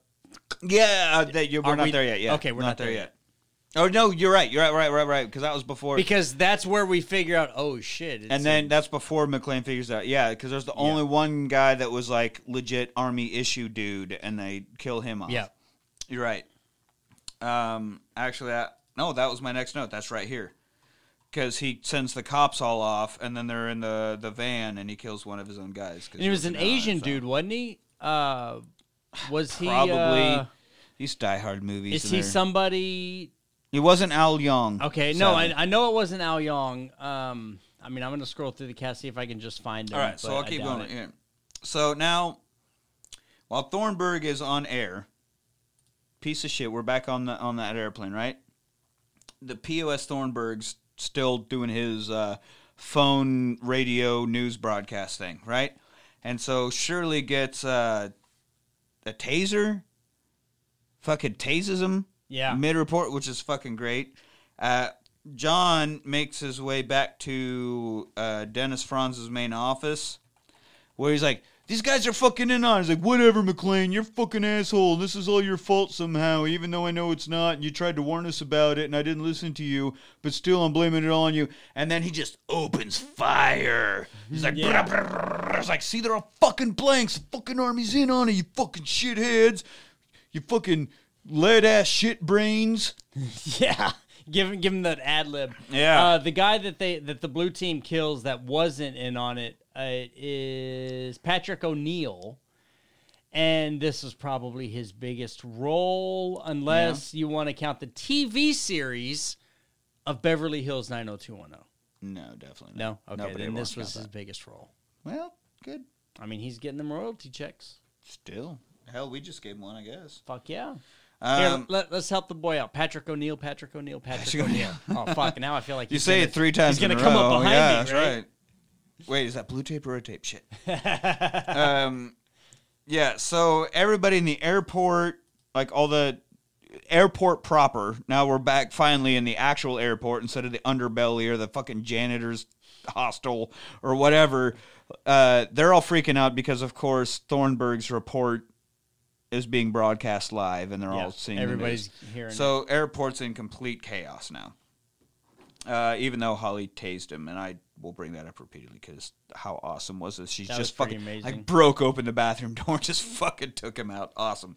So now William Sadler, General Esperanza, the Major, all make it to the Escape 747. They're on their getaway plane, and McClane. Pardon me, Burbick. McClane and the woman reporter Coleman, they're in a helicopter, right? Flying in this helicopter, and he's like, "I hate flying." She's like, "Well, what are you doing?" He's like, "I hate losing more." Yeah. And so he's like, "Try to get in front of him," because the plane's moving. He's like, "Get in front of him." And the pilot's like, "I'm not gonna fucking play chicken with the goddamn 747. That's not gonna happen." Fair enough. Yeah, right? Or no, he says not a 747. I'm going to play chicken with a 200-ton plane. Which, yeah. Still, fair enough. Yeah, still. So instead, he's like, well, get on top of it. So they're flying over it. Get me over it. Yeah. And he's like hanging outside of it a bit, and he's yelling instructions at the helicopter pilot. I've never been on a helicopter, but I know enough to know there is no fucking way, because he doesn't have his headset on that has the mic.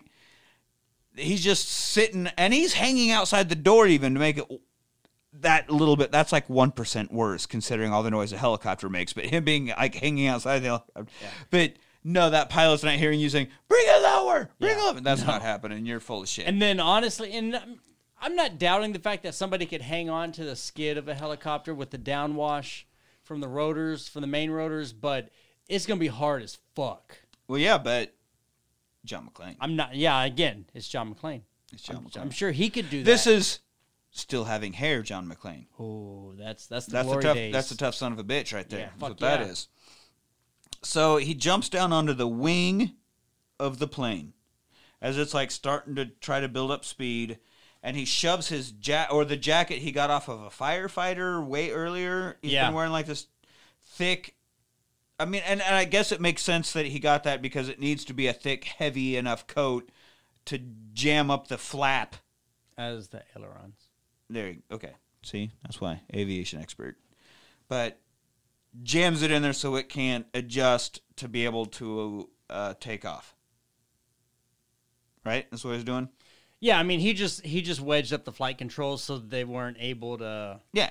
To work the aileron. The ailerons control your roll. Yeah. So essentially you're rolling left and right. And I'm sure that it's trying to move and it can't, and it's like error, and it's like, wouldn't the airplane have some kind of like, oh, this isn't working, we're not. Well, your controls would have just bounded up and be like, oh, fuck, no, I'm not going to take off. I'm not taking off because this isn't possible. This isn't happening right now. Yeah. So, just like that fucking Twilight Zone where they're like, there's something on the wing. That's exactly what I thought. And I was like, oh, fuck, this is the Dolphin of the Cap. On the wing, something. Because it was William Shatner. William Shatner in the TV show, John Lithgow in the movie. If you saw the Twilight Zone movie, they'd read it. Because the Twilight Zone movie was like 4 episodes, basically. Like vignettes. So the actual original series, it was William Shatner. That was William Shatner? Something on the wing. Something on the wing is... Yeah. And then it was Lithgow in the movie. But the movie, killed people. People legitimately actually died for the Twilight Zone movie. So we don't like to talk about that. But so he's on the wing of the plane, fucking up the flaps, doing the shit. The major is coming out. He's like, hey, I'm going to fuck you up. Now, here's the problem. That was William Shatner? I told you. I had no fucking idea that was him. That's the Shat. I guess I should have by the cadence of his speech. Fuck, I didn't know that. There you go. Educational tab. Oh, wait, no. That's the wrong one. Yeah. There it is. You can use that as a star sound. Swipe. As a drop later. So the major comes out. But here's the problem I have. And I brought this up to Manny as we were watching this. And maybe you can... But how does the major open a door that's directly above the wing? Because later on when you see the plane, the door's behind the wing. I know there are multiple doors. There's the one up front that you usually walk in and out of if it's a proper landing and all that. And there's always a second one where they're like, are you comfortable sitting in the seat in case you have to open the emergency door, and I get all that. They are never directly above the wing. Because how are you going to get the little air fucking, the inflatable slide thing down to the ground if you're right above the wing? I mean, you got a point. I'm trying to find just a picture of like a cargo variant. So this is a 747. They said that specifically. Cargo variant. So is there a door? I see you have all the pictures pulled up. Google or Bing. Sorry. Oh, do we need to Bing it? Sorry, sponsors. So when the major... but also it doesn't matter because they fuck up because later when they show the plane, the door is behind the wing. So this is straight up... exactly. But the major opens the door and is able to like just casually step down onto the wing as the plane is approaching takeoff speed, like it's racing along. And they fight a little bit. He ends up pushing the major off the wing and he gets sucked into the engine. Yeah, I mean, at the beginning of this fight scene, they had a couple critical like angles that had them fighting and showed the engine. I was like, somebody getting sucked into that engine. And it's definitely not John. Sorry that this movie came out in 90 and it's 2021, so I know for sure there are more of these movies. So he's not the one getting he survives, yeah. He's not the one getting sucked into that engine, but you're right, they set it up. And so he gets sucked into it, which I'm sure in the theater in July 8th, 1990, when you go to opening night of Die Hard 2, clang, clang, fuck yeah. You were probably like, yeah, woo, when that dude got sucked in the engine. Awesome. For sure. I get that. I'll give this one that. And so he's also noticed the fuel dump lever. Yeah, and this is another. Is that a thing? My knowledge, no. Now, planes such as a 747, they do have the ability to dump fuel. But that wouldn't be out. It wouldn't, no. Because when the fuck, the only time feasibly you would have access to a lever out there is when the plane is sitting on the ground. When you're fueling it, and there would be no need to Why would you dump it. Yeah. While yeah. Like, as far, like, again, I don't have I'm not listeners of crazy any of you familiar know with a 747, but a hand valve, switch to dump the fuel, non-existent. No, there would have to be a system so that it doesn't get fucked with, or something. Yeah. Like if it's out there, it would be safety wired. It would be something. Also, it wouldn't exist. The only option would be inside the cockpit when you would need. Well, there on a true 747, there's vent valves underneath the wing. That if for whatever reason they need to dump fuel, if their landing weight is too heavy, they can dump fuel. Right, but you're not going to be out on the wing doing that. No. That would be inside. Like, there would be no reason for that to be outside. Yeah. You're not going to always have John McClane hanging out on the wing of your airplane pulling levers. Yeah. Just John, we need you to dump 2,000 pounds of fuel. Just go out there and start pulling fucking shit. Just go willy-nilly. Just start pulling and yanking. Just do it. Just do it. It's not going to happen, so it's stupid, but whatever. He notices that there's and it almost looks like a ripcord more so, or something, like, but he sees this thing for fuel dump, but right as he's, like, going to go for that, this is when William Sadler comes out of that casual step down onto the wing door. Yeah. And then just starts karate kicking the shit out of him. Like, he's doing better than the fucking dude in Die Hard 1. He's getting his ass kicked. Because the dude in Die Hard 1 was kicking the shit out of his head all over the place. Yeah. This dude, he's doing better. And this is because he's like, the whole world has seen my taint. So now He's got a score to settle. Now I have to prove I'm still tough somehow. Knocks him off the wing even. Kicks him the fuck off of the plane wing as it's flying along. So, in all actuality, William Sadler wins this fight. But John McClane fistfights, he doesn't really ever win. He just gets lucky. And how does he get lucky in this one?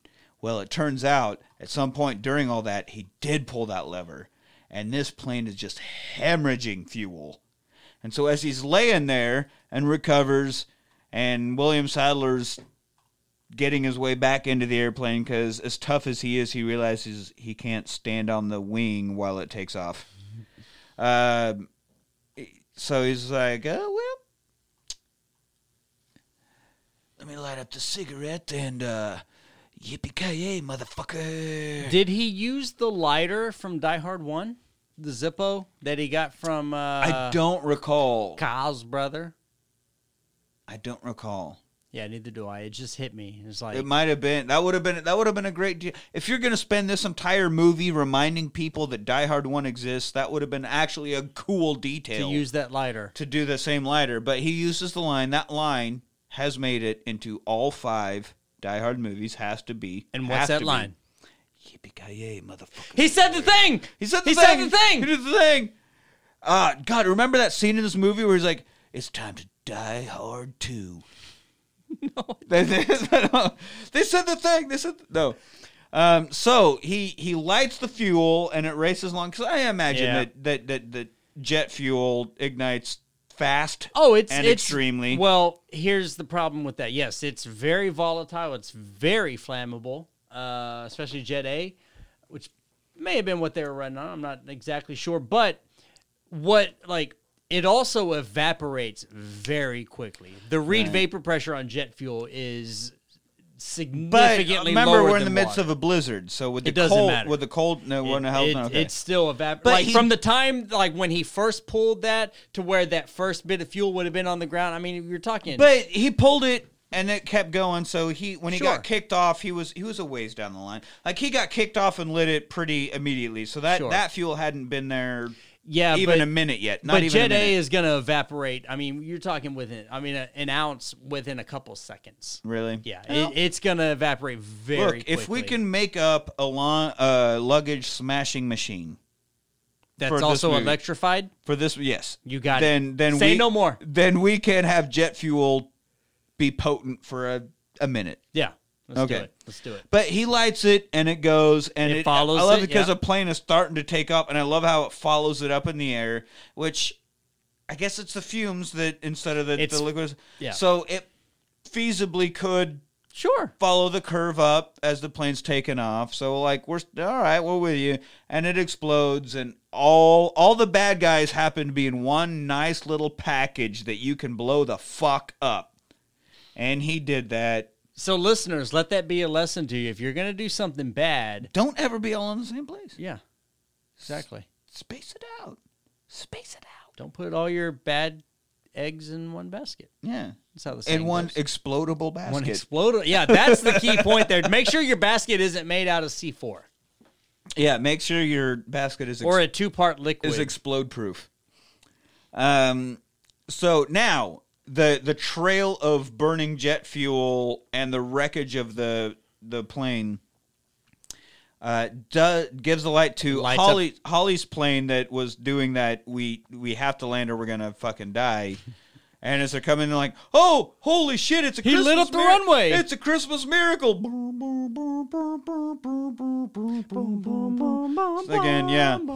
And so then they're like, we should tell all the other planes to do that. And Barnes is like, no, they already know. Listen. And you can hear them all radio chattering. Yeah. And so it's total great.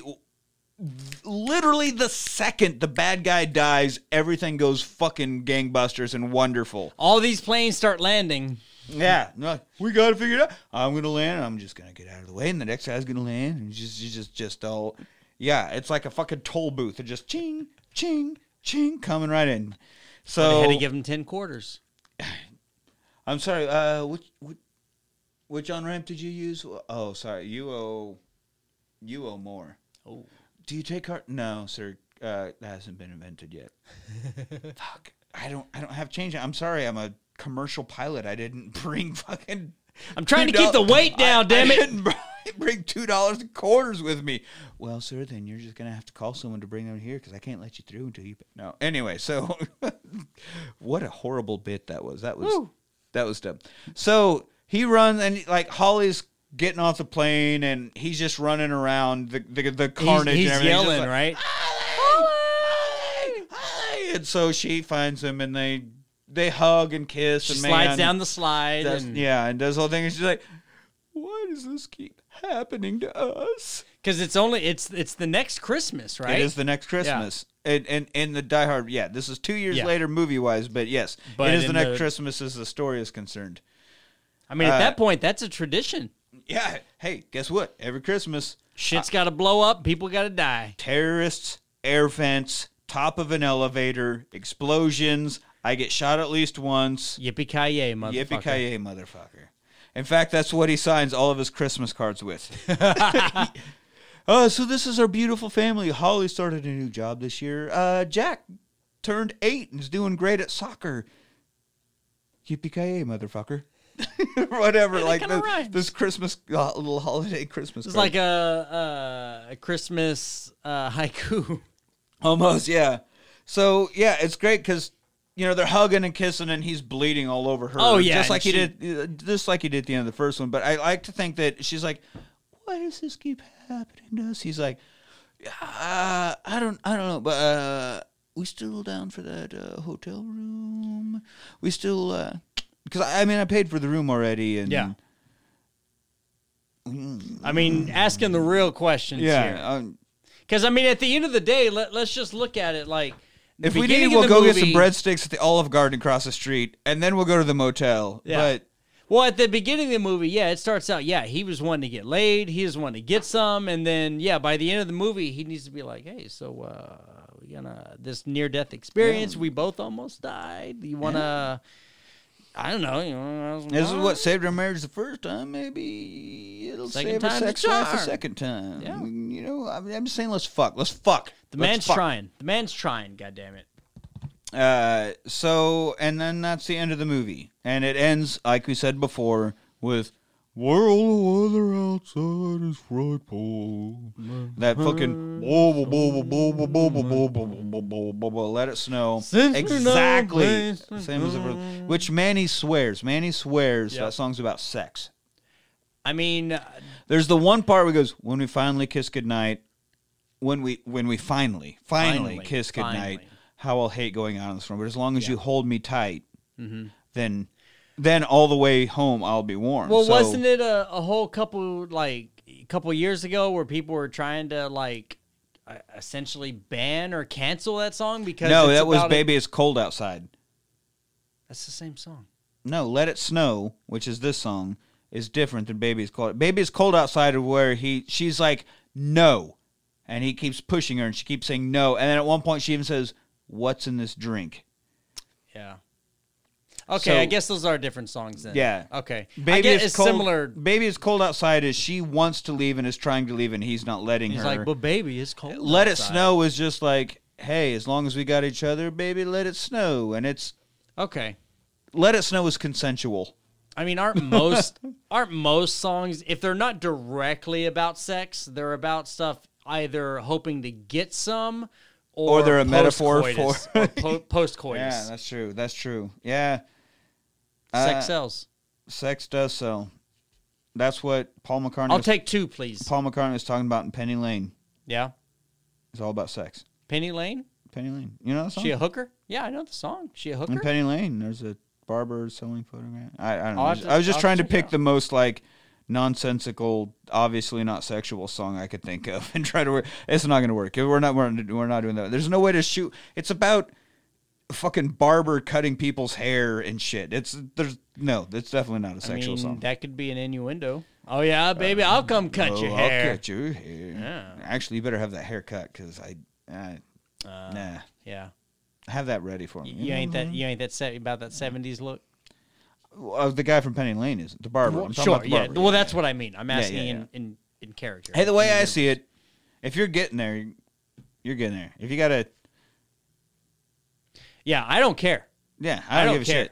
Like, if I gotta search for it, it might even make it a little better for me. Hell yeah, I feel like Indiana Jones. You gotta work for it. God damn it. Fuck. Give me a machete. I'm getting in there.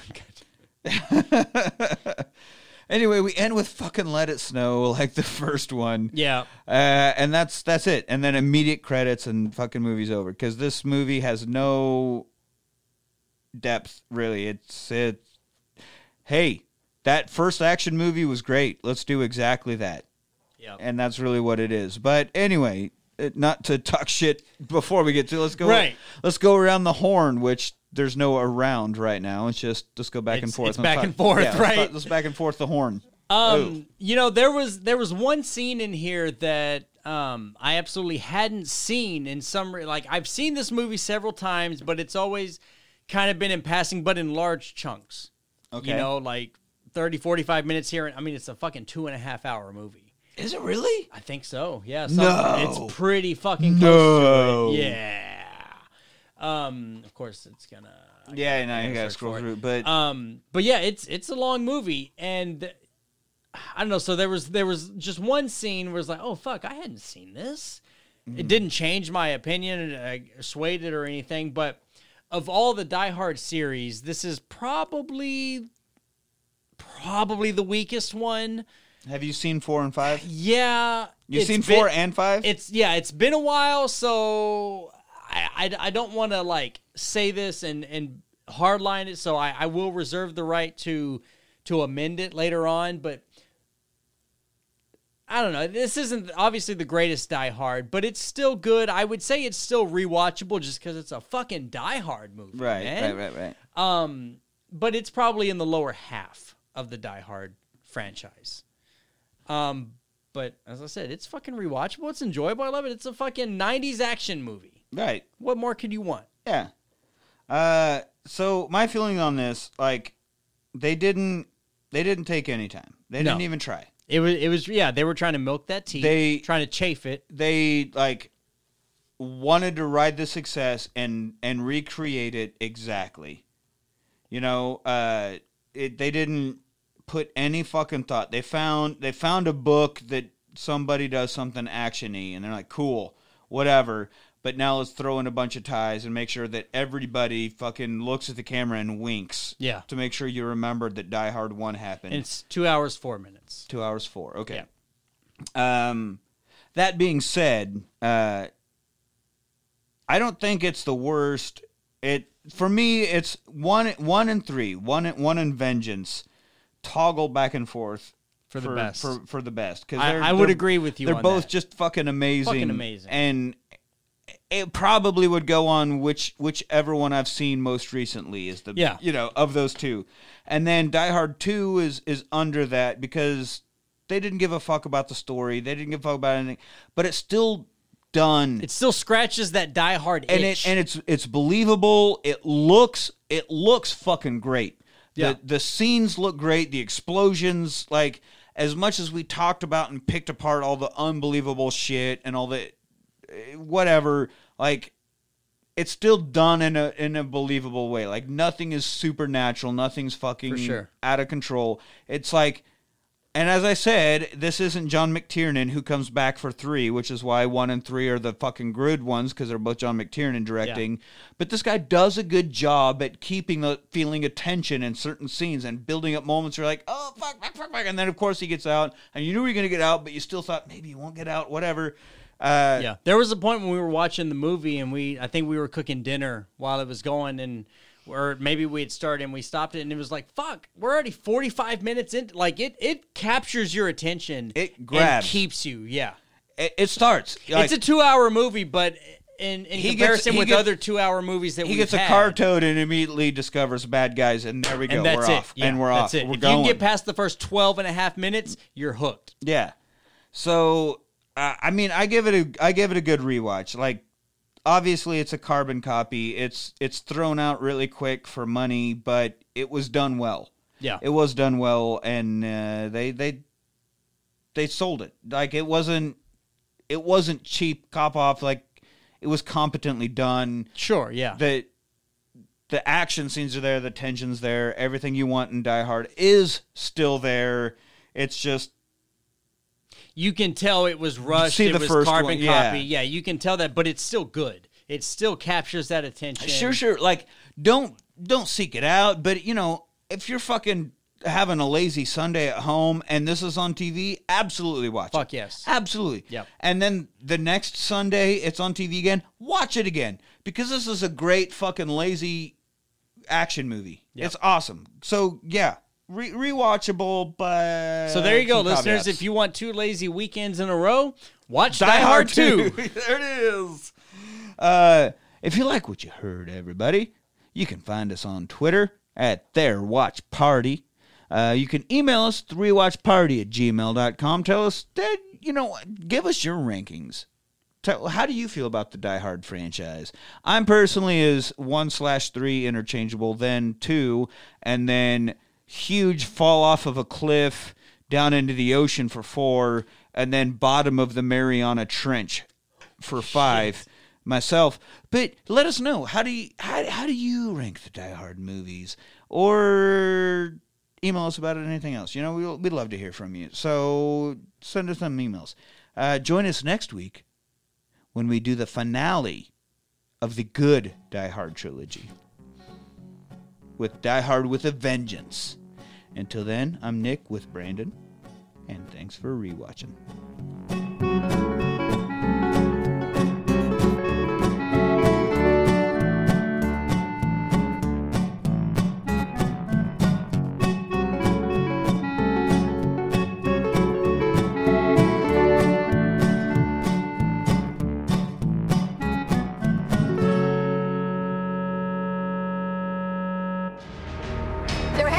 on 72nd towards the park.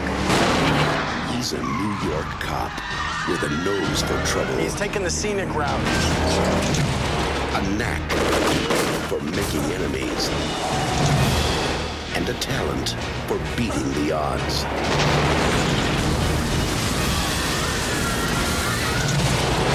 On a good day, he's a great cop.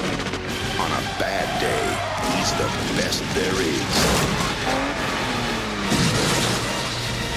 Oh, what happened? You got a AAA card?